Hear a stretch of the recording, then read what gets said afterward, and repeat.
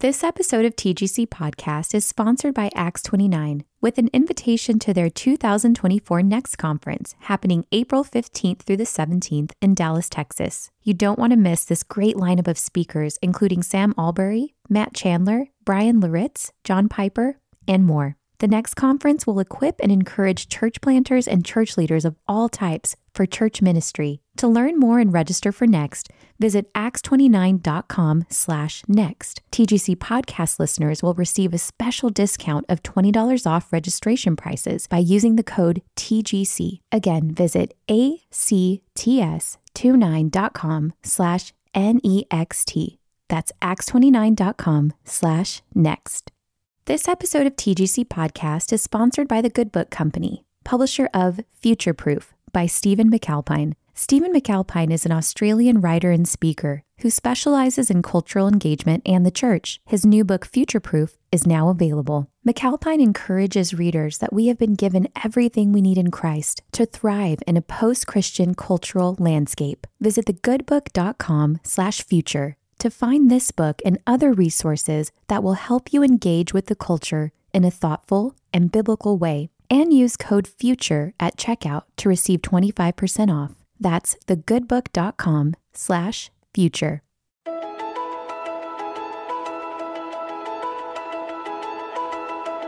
You're listening to the Gospel Coalition podcast, equipping the next generation of believers, pastors, and church leaders to shape life and ministry around the gospel. Today, we bring you a panel discussion with John Curry, David Garner, Johnny Gibson, and Scott Oliphant on the priority of Scripture in our doctrine of God. This breakout session was originally held at TGC's 2019 National Conference in Indianapolis. My name is David Garner, and I'm a professor of systematic theology at Westminster and one of our institution's vice presidents. Let me introduce our speakers, and I will say just a brief word about both of them, all the three of the others.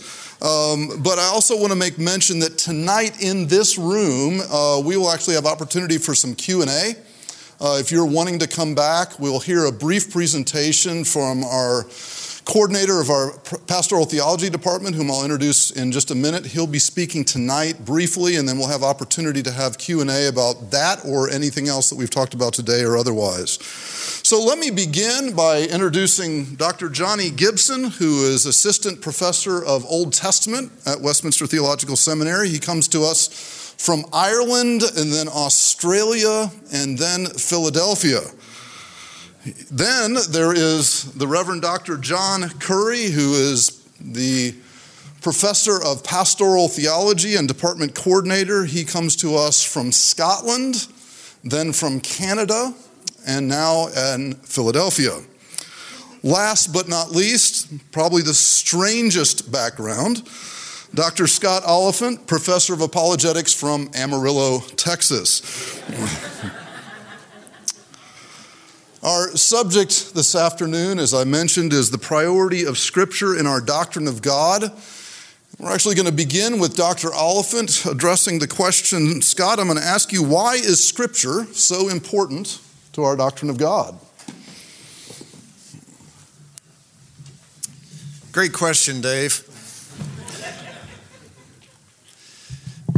I want to address that by looking just briefly at Exodus chapter 3, if you don't mind, if you have your Bibles with you. One of the things that we try to emphasize when we're studying systematic theology is that all of our systematic theology has to be rooted in Scripture.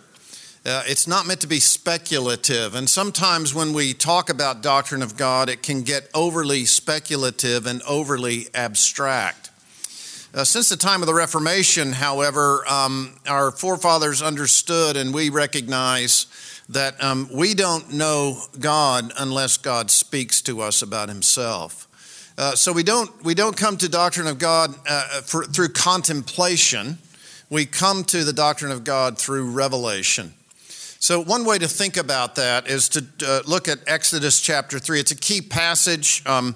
All of us want time to speak up here, so we can't go through all of it. But you know what's happening here. The Lord appears to Moses, to call him as the mediator at that point between God and Israel, as Moses is called to be the one that the Lord uses to free the Israelites from Egypt. And as you know, God appears in a burning bush, which happens not to be burning. So in verse 2, we're told the angel of the Lord appeared to him in a flame of fire out of the midst of the bush. He looked, and behold, the bush was burning, yet it was not consumed. And Moses said, I will turn aside to see this great sight, why the bush is not burned. When the Lord saw that he turned aside to see, God called to him out of the bush, Moses, Moses, and he said, Here I am. Then he said, Do not come near. Take your sandals off your feet, for the place on which you're standing is holy ground.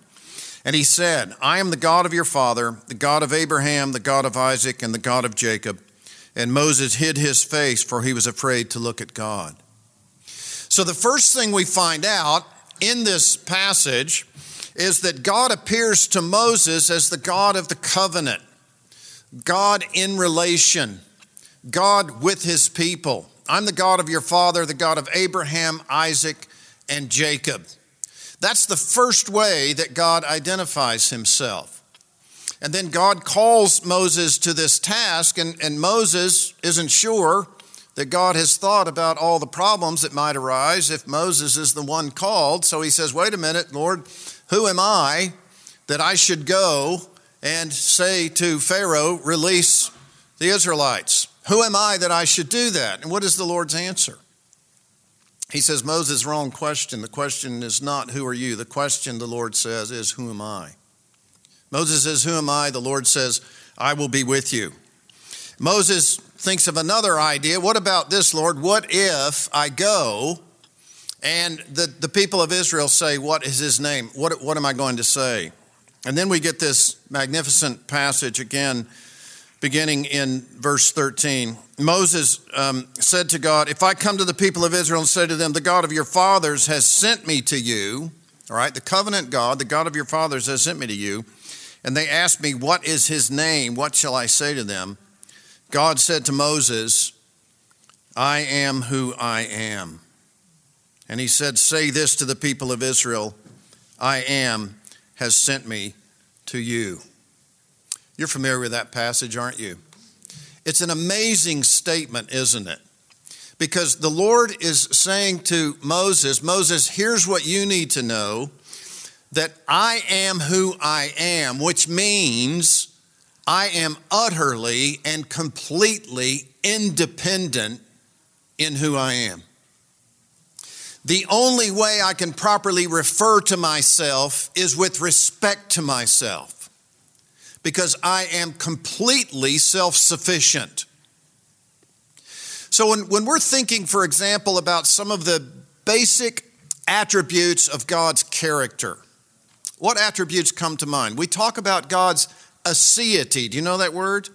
God is ase, which means of himself, which means negatively not of anything or anyone else in order to be who he is. God alone can be ase. You are not, I am not, Moses is not, no one else is. God is ase, and what else do we think God is? We recognize from Scripture, because he is who he is, that God is immutable, which means God cannot change to be something other than God. The other way the Bible puts it is God cannot deny himself. God cannot lie. He is immutable, and there's no possibility that God could change. What else do we know about God, who is the I am who I am? We know that God is omniscient, don't we? Because God doesn't have to learn from anything outside of himself or anyone outside of himself in order to know all things. He knows all things because of his character. It's an amazing statement, isn't it? So these attributes of God that all of us affirm as Christians are in part, not only, but in part, taken from this great name. And as you probably know, this name, the I am, turns into the word that as we pronounce it, we don't know how it was pronounced. We pronounce it Yahweh. Do you know that term? Yahweh, 4 letters in the Hebrew called the Tetragrammaton. And Yahweh really says I am. And it's written to remind the Lord's people that whenever they're dealing with God, they're dealing with I am who I am. When you see that in your English Bibles in all caps, the word Lord, that's the tetragrammaton, the 4 letters that are meant to remind you and remind me that God and God alone is the I am who I am. It's a remarkable statement. Over 5,000 times in the Old Testament you see that word Lord. So that every time you're reading on every page, you remember this is the I am who I am. Now, why is that important? It's important for a number of reasons, but it's important to Moses to remind Moses and the children of Israel, guess what? Pharaoh is not in charge of the world. I am who I am is in charge. And I am who I am is sending you, Moses, to Pharaoh. You think Pharaoh has power? Just wait. I'll show you what real power is. Isn't that an amazing thing? One more thing I'll say and then I'll finish. Why the bush that doesn't burn? What's it there for? Sometimes people might think, well, it's kind of a novelty, to get Moses' attention. Here's a little miracle, so you'll look this way, unburning bush. Oftentimes when the Lord does things in Holy Scripture, especially in epical moments in history, He's going to give you a show and tell. He's going to tell you something. He's going to show you something. We see this in the life of Jesus, don't we? The 5 loaves and the fishes. What's that for? It's not just so people can eat. It is for that partly, but it's so that people will understand here's the true bread from heaven. It's the show and it's the tell. In this situation, what do you have? You have the fire. Where's the fire? The fire is with the bush. I am the God of your fathers, the God of Abraham, Isaac, and Jacob. I am with you, Moses. And what else? The fire burns without the need of the fuel of the bush. The fire is what it is with no need for fuel. It's a picture of how God announces himself to Moses in Exodus 3. The one who is with the bush is the one who is I am who I am. The one who is with his people is the one who is I am who I am. What does that remind you of? One who is both with his people and fully and completely God himself. Where do you go with that? Emmanuel, God with us. So if your pastor's in here and you want to preach Exodus 3, that's where you go. The unburning bush is one of the Old Testament pictures of the reality of God with his people in the Lord Jesus Christ. Thank you, Scott. I want to turn now to Dr. Johnny Gibson. Johnny, I'd like to ask you the question, what can we learn from Genesis 1:1 about the person and nature of God? Okay, so Genesis 1:1, we all know the verse. I won't ask you, put you on the spot, but I'm sure you know it. In the beginning, God created the heavens and the earth. In the beginning, that is the absolute beginning of all things. God created. God is the first subject of the Bible, and as one commentator says, he remains the subject of the whole of the Bible, and created the heavens and the earth. That is what we would technically call a merism. A merism is where you state the two polar opposites, and you mean to include those and everything else in between. So what the opening verse of the Christian scriptures is really saying is, in the absolute beginning of all things, God, the first subject and only main subject of the Bible, created everything. In the beginning, God created everything. Now, I think we can deduce 12 truths about God from that verse. Now, I promise you'll be out of here by midnight. Okay? But let me go through some of them. Now, some of you are probably thinking of that old ditty, wonderful things in the Bible I see, some put there by God, some put there by me. Well, I'll let you decide whether I've put some of these things there. But I think we can deduce by good and necessary consequence what that verse actually tells us. The first thing is it tells us that there is one God. In the beginning, God created. Now, this was written in a culture of many gods, and note what Moses says. He does not say in the beginning the gods created, but in the beginning God. This is a central theme in the Bible. There is one God, the true and living God, and besides him there is no other. The second thing it shows us is that in the beginning, God. That is, before the beginning, God already existed, which means that if there is a beginning for time and space and matter, God existed before that, which means God himself must be eternal. So Psalm 90 verse 2 says, before you brought forth the mountains, before you created the world and the earth, from everlasting to everlasting, you are God. So he is one, he is eternal. We can see that he is also a spirit. Notice what he creates, the heavens and the earth, all matter, energy, space, time. But in order to create those things, he himself cannot consist in those things. So God must be other than physical reality. And the Bible tells us that he is a spirit. So right from the beginning, we have the creator-creation distinction affirmed in Genesis 1. So God is one eternal spirit. He's also infinite. He creates a huge universe, the heavens and the earth, but it's also finite. But in order for God to be able to create that, he himself cannot be finite. He has to be infinite. So he is infinite. He is unchangeable.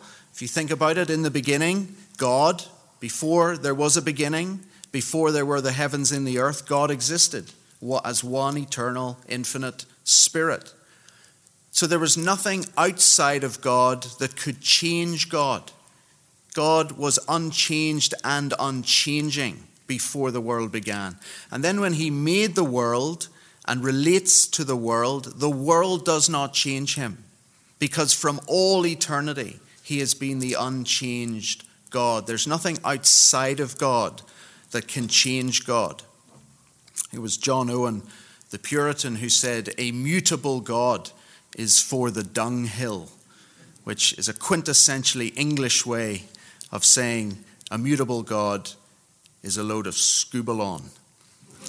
Now, if you want to know what scubalon is, you need to come to Westminster, take first year Greek, and then we'll tell you. It's a sort of an R-rated word. But a mutable God is a load of nonsense. Why? Because from all eternity, God was unchanged. God is also self-existent. Dr. Oliphant has touched on this. Think about it. In the beginning, God, before he made the heavens and the earth, there was nothing else that existed except God. And if God existed eternally as one eternal spirit, infinite, unchangeable, then there was nothing on which he was dependent. He was dependent on nobody but himself. So there was God's aseity, his self-existence, his self-sufficiency is affirmed by Genesis 1:1. So God is one, eternal spirit, infinite, unchangeable, self-existent. There are more things we can see about God when you look at the verb created. In the beginning, God created. It's the Hebrew verb bara. It's used 46 times in the Old Testament. What's interesting about the verb is that God is only ever the subject of bara in the Old Testament. Only God creates. Now, some people have wrongly deduced from that means that every time the verb is used, it must mean God creates out of nothing.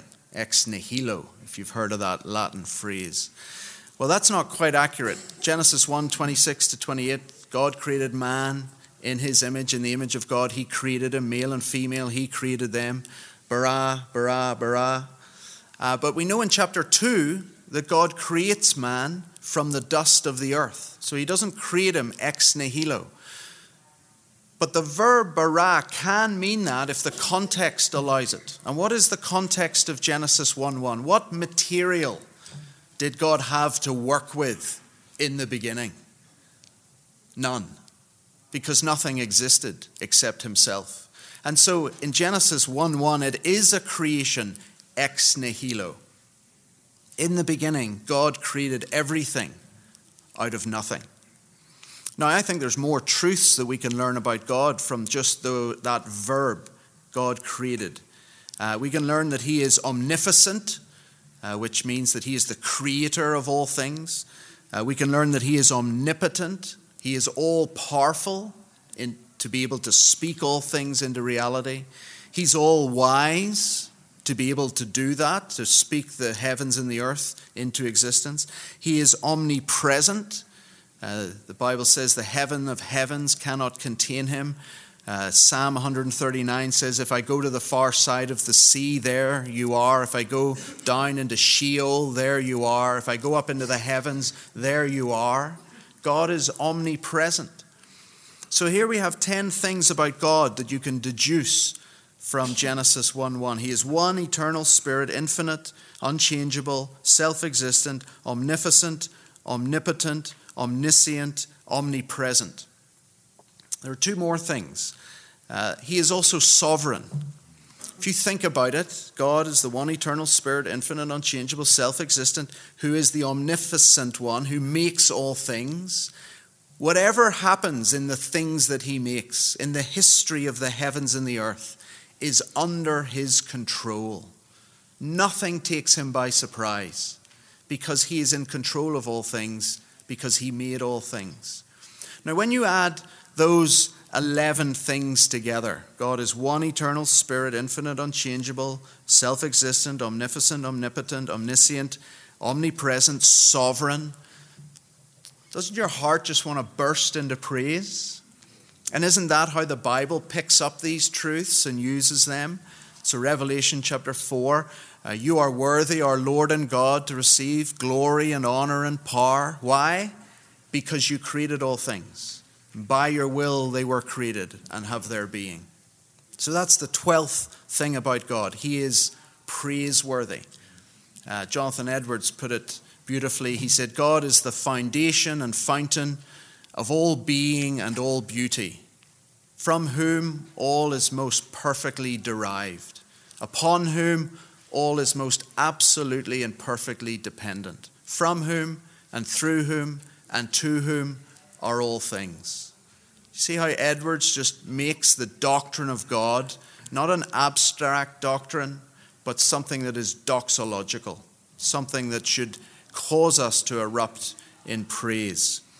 But just finally, it's not just doxological, it's also pastoral. Genesis 1:1 is a great pastoral comfort for us. Psalm 121, Psalm 124 reflects on Genesis 1:1.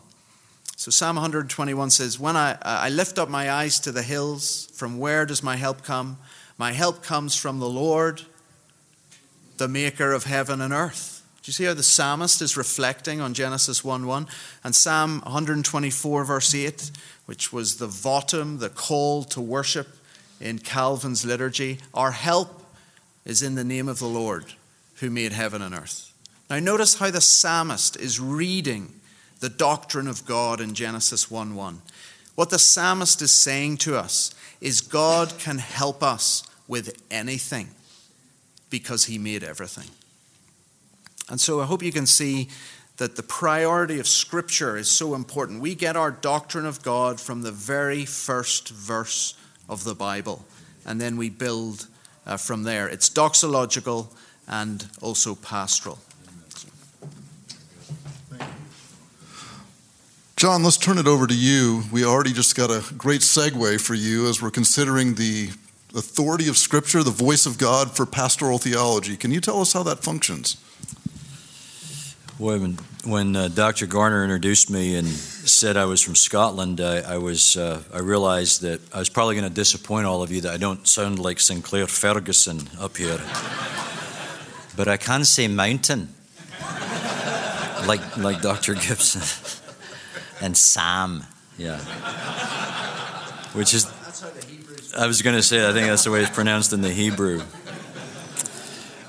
Well, my question has to do with priority of Scripture for pastoral ministry. And if you've got a copy of the Scriptures, why don't you turn with me to 2 Timothy 3:16 and 17, and I'll make just a few comments on that, as I have got a whole bunch of friends down here in the front row from West Michigan. I was really glad to see all of them. 2 Timothy 3:16 and 17. Let me read it as we just reflect on the priority of Scripture for pastoral ministry. I'll read it briefly, make a few comments. All Scripture is breathed out by God and profitable for teaching, for reproof, for correction, and for training in righteousness, that the man of God may be complete, equipped for almost all of his good work. It's not what it says, is it? For every good work. So we come to 2 Timothy 3:16, and it's our anchor verse for the doctrine of Scripture, isn't it? It's that anchor verse where we get the inspiration of Scripture, that it's theopneustos, that Scripture is God-breathed. And so because it is the very Word of God breathed, it is authoritative, it's the final authority, it is entirely trustworthy and true, it's inerrant. That's how we believe about Scripture. 2 Timothy 3:16 tells us that Scripture is the very Word of God. It is therefore God's self-disclosure to us. That's how God makes himself known to us by special revelation through the Scriptures. Sometimes, though, what we miss as we focus on the first part of 2 Timothy 3:16 for that anchor for the doctrine of Scripture is we miss what it tells us at the end of verse 16 and verse 17 about the sufficiency of Scripture for the practice of ministry and for pastoral ministry. You notice in 3:17 that he refers to Timothy, alludes to Timothy by a title, the man of God. Now, maybe you've read that. And you think, well, it means godly man. Well, it means certainly no less than a godly man. But what Paul is doing is he's picking up on an Old Testament term that would have been applied to people like Moses and Elijah and David. The man of God was the man who was set apart by God to proclaim the word of God. It was an office, it was a role, and it's fulfilled here in the pastorals by Timothy and by pastors. And so what Paul is doing is he's telling us not only is the Scripture God-breathed, not only is it inspired, authoritative, inerrant, but it is also sufficient for the man of God, the man who's been set apart by God, to proclaim the word of God, that he might be thoroughly equipped for every good work. And you notice where he gives us all these terms at the end of verse 16. Scriptures breathed out by God, profitable for teaching, for reproof, for correction, for training in righteousness, that the man of God may be thoroughly complete, equipped for every good work. By giving us those terms, what he's really doing is giving us just the full orb of pastoral ministry for training in righteousness, for correction, for encouragement, for the kinds of ministries of the word that you have to do. So what he's really doing is giving us, saying Scripture is sufficient for pastoral ministry, that you might be completely equipped, capable, proficient, able to meet all the demands of ministry, as one commentator put it. So what I want you to see here is that Paul's particular concern at the very end of his life, the very end of his ministry, was to stress to Timothy, that to the man of God, that Scripture was not just the very Word of God. It is that, but it is because it's that sufficient to equip the man of God for the full range of pastoral ministry. Now, you say, okay, thanks for the lesson. Captain Obvious kind of knew that when we walked in. What does that have to do with the doctrine, with Scripture's sufficiency for the doctrine of God? Well, that's my second very brief point. That the work that the man of God is involved in includes, and just to assert it, it's so obvious, the work that the man of God is involved in includes speaking about God. In fact, if we go and look, if you've got one of those Bibles where you actually flip pages, just look at 1 Timothy, the beginning of the pastorals, chapter 1, verse 10 and 11, where he's talking about things that are contrary to sound doctrine. And then in verse 11, the sound doctrine, he says, is, listen to this, in accordance with the gospel of the glory of the blessed God with which I have been entrusted. Now look at verse 17. Now you get this doxological, as Dr. Gibson gave you at the end of his talk, the doxological. Here's Paul's goal. Here's where the ministry is to go. To the King of ages, immortal, invisible. We've already heard about that. The only God. be honor and glory forever and ever. Amen. Now go all the way to the end of 2 Timothy chapter 4, verse 18. Here's what he does. 2 Timothy 4:18. The Lord will rescue me from every evil deed and bring me safely into his heavenly kingdom. Here's where Paul is. Here's the goal of pastoral ministry and apostolic ministry. To him be the glory forever and ever. To him, and your Gospel Coalition, you've heard John Piper, right? It is the weight of God's glory, the effulgence of his beauty would be manifest. That's the apostolic goal. So what did I just show you?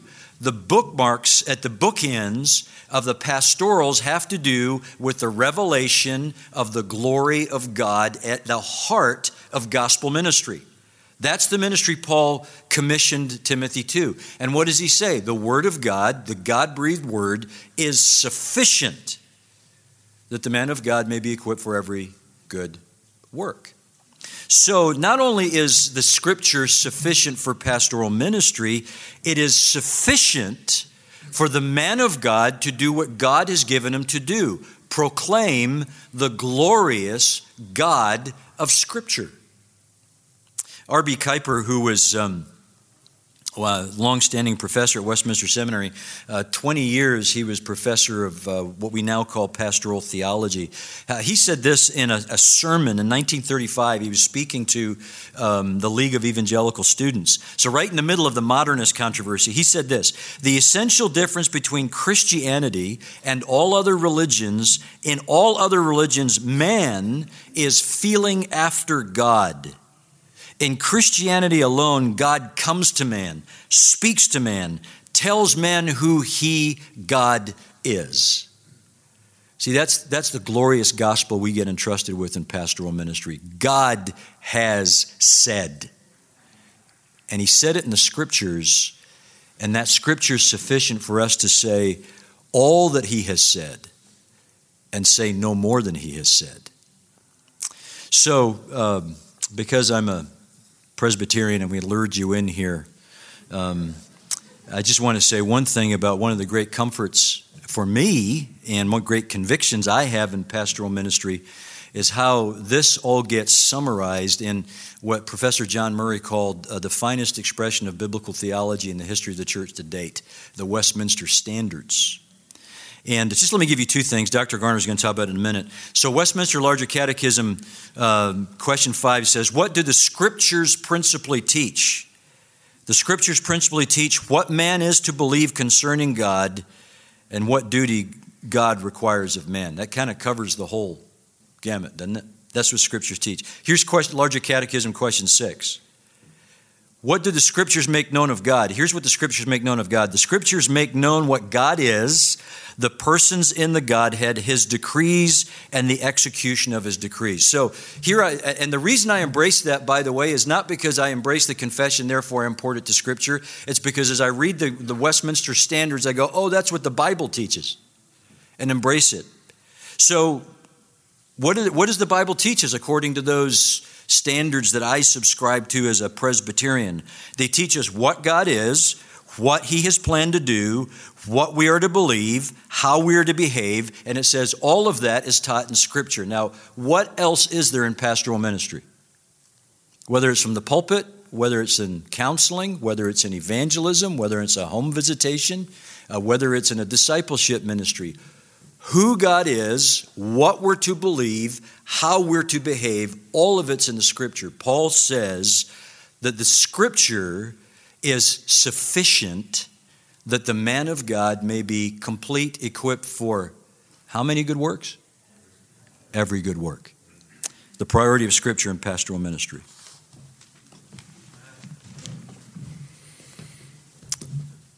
Peter, do you love me? Yes, Lord, you know that I love you. Feed my sheep. You remember that account at the end of John's Gospel, right? Peter, who has denied the Lord Jesus 3 times.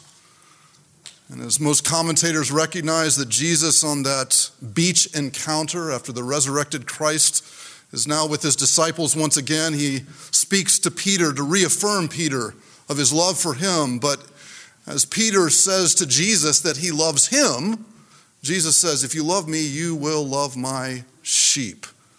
you will love my church. As you look at the rest of Peter's ministry, what does he do? For the rest of Peter's ministry, as you look at his sermon in Acts, what does he do? He takes Scripture and proclaims the voice of God to the people of God. How does Peter show his love for the flock of God? By giving them the Word of God. I want to ask you to just briefly look as we close our time here together to 2 Peter chapter 1. Peter in 2 Peter 1 is doing much like what Paul has done in 2 Timothy, as we just heard from Dr. Curry. 2 Timothy is Paul's last letter. 2 Peter is Peter's last letter. As Paul and Peter are going off the scene in the life of the early church, that is not only the death of two important men, it reflects a shift in the history of God's work on the stage of history in which the apostolic age is coming to a close. And one of the questions that is on the mind of the first century believers is, what are we going to do when the apostles leave? How will we survive? Well, as we look at 2 Peter chapter 1, we'll see that Peter is still seeking to love the flock of God, not only in his life, but actually in his death as well. I won't take time to read this, but if you looked at verse 12 through 15, you would see actually 3 times in those verses, Peter says, I would remind you, I would remind you, I would urge you to remember. Isn't it striking that Peter has denied Christ 3 times? Jesus tells Peter 3 times to love his flock. And here Peter says in his moment when he is passing off the scene of human life, that he says, I would remind you of these things. What does he remind them of? Well, I invite you to look at the closing verses of chapter 1. We'll look at verse 21. For no prophecy was ever produced by the will of man, but men spoke from God as they were carried along by the Holy Spirit. What Peter is doing here, and if you looked at the verses prior, you'll see he's reflecting on the Mount of Transfiguration. When he and James and John are there with Christ and they see Christ's face transfigured. And Peter reminds his hearers of that. Can you imagine that mountaintop experience? And what Peter does, though, is quite striking as he is seeking to love the flock of God. Look at verse 19. And we have the prophetic word more fully confirmed, to which you will do well to pay attention. Note, he does not say, I hope that you have a mountaintop experience like I did. Where he turns them is to the prophetic word, which is none less than the word of God. How quickly we speak about the Bible as the word of God. Do you realize what that means? We actually have in our possession the word from the God of whom you have heard spoken this afternoon. This unchangeable God, this God who is ase, who has need of nothing, that is dependent on no one, has chosen to communicate to his people. Scripture is that very word. Back to verse 21. No prophecy was ever produced by the will of man, but men spoke from God as they were carried along by the Holy Spirit. Here's what Peter is saying. Scripture was not a product of man. Many would have you today believe that Scripture is the product of fallen and fallible men who write fallen and fallible words that God somehow will turn and make it useful for you. Peter is saying to us, no, that's not what Scripture is. As we heard from 2 Timothy 3, it is literally the God-breathed word, the very voice of God to the people of God. Here Peter says the same thing. What is Scripture? Men spoke from God as they were carried along by the Holy Spirit. In the original language, the text says, spoke from God, carried along by the Holy Spirit, men. Note what is first. What is Scripture? Spoke from God, carried along by the Holy Spirit, men. Men are the instruments. But God, in his divine providence, uniquely used his prophets and his apostles to proclaim his word. This was not of their will. It was not of their opinion. It was them delivering the very voice of God to his people. What we have in our possession here is the very word of God. Peter, do you love me? If you love me, then feed my sheep. What shall we feed the sheep of God? Nothing less than the word of God. An important corollary for us that we want to wrap our time up with today is this. If Scripture is the voice of God, which it claims to be unequivocally, then it is not put under the test of something outside of itself to verify it. This bears implications upon our philosophy of ministry, what we are doing when we preach the Word of God in the pulpits on Sunday mornings, that what we are doing is delivering the very voice of God, not human opinion. These words that we preach, these words that we read, are none less than the voice of God to the people of God. We dare not add to it or subtract from it. And so as we are describing here Scripture as the voice of God, we need to recognize that it is not put under the test of anything else outside of itself. Charles Spurgeon would speak of Scripture like a lion. Let it out of the cage, and it will defend itself. To put it a little bit differently, I would suggest to you this. When a lion roars, we do not wonder if it was a mouse. Let God's word speak to the people of God. It does not need your help. It is our responsibility then as teachers and as ministers of the word faithfully to take that which has been received and to deliver it. Closing illustration. When my family and I lived in Eastern Europe, I was in the process when we lived in Bulgaria of learning the Bulgarian language. And I got to the place right before I was preaching in Bulgarian where I understood every word of my translator. You've all learned a second language. You know exactly what I'm talking about. So I was preaching on Sunday morning, and I said a statement, and my translator said a statement.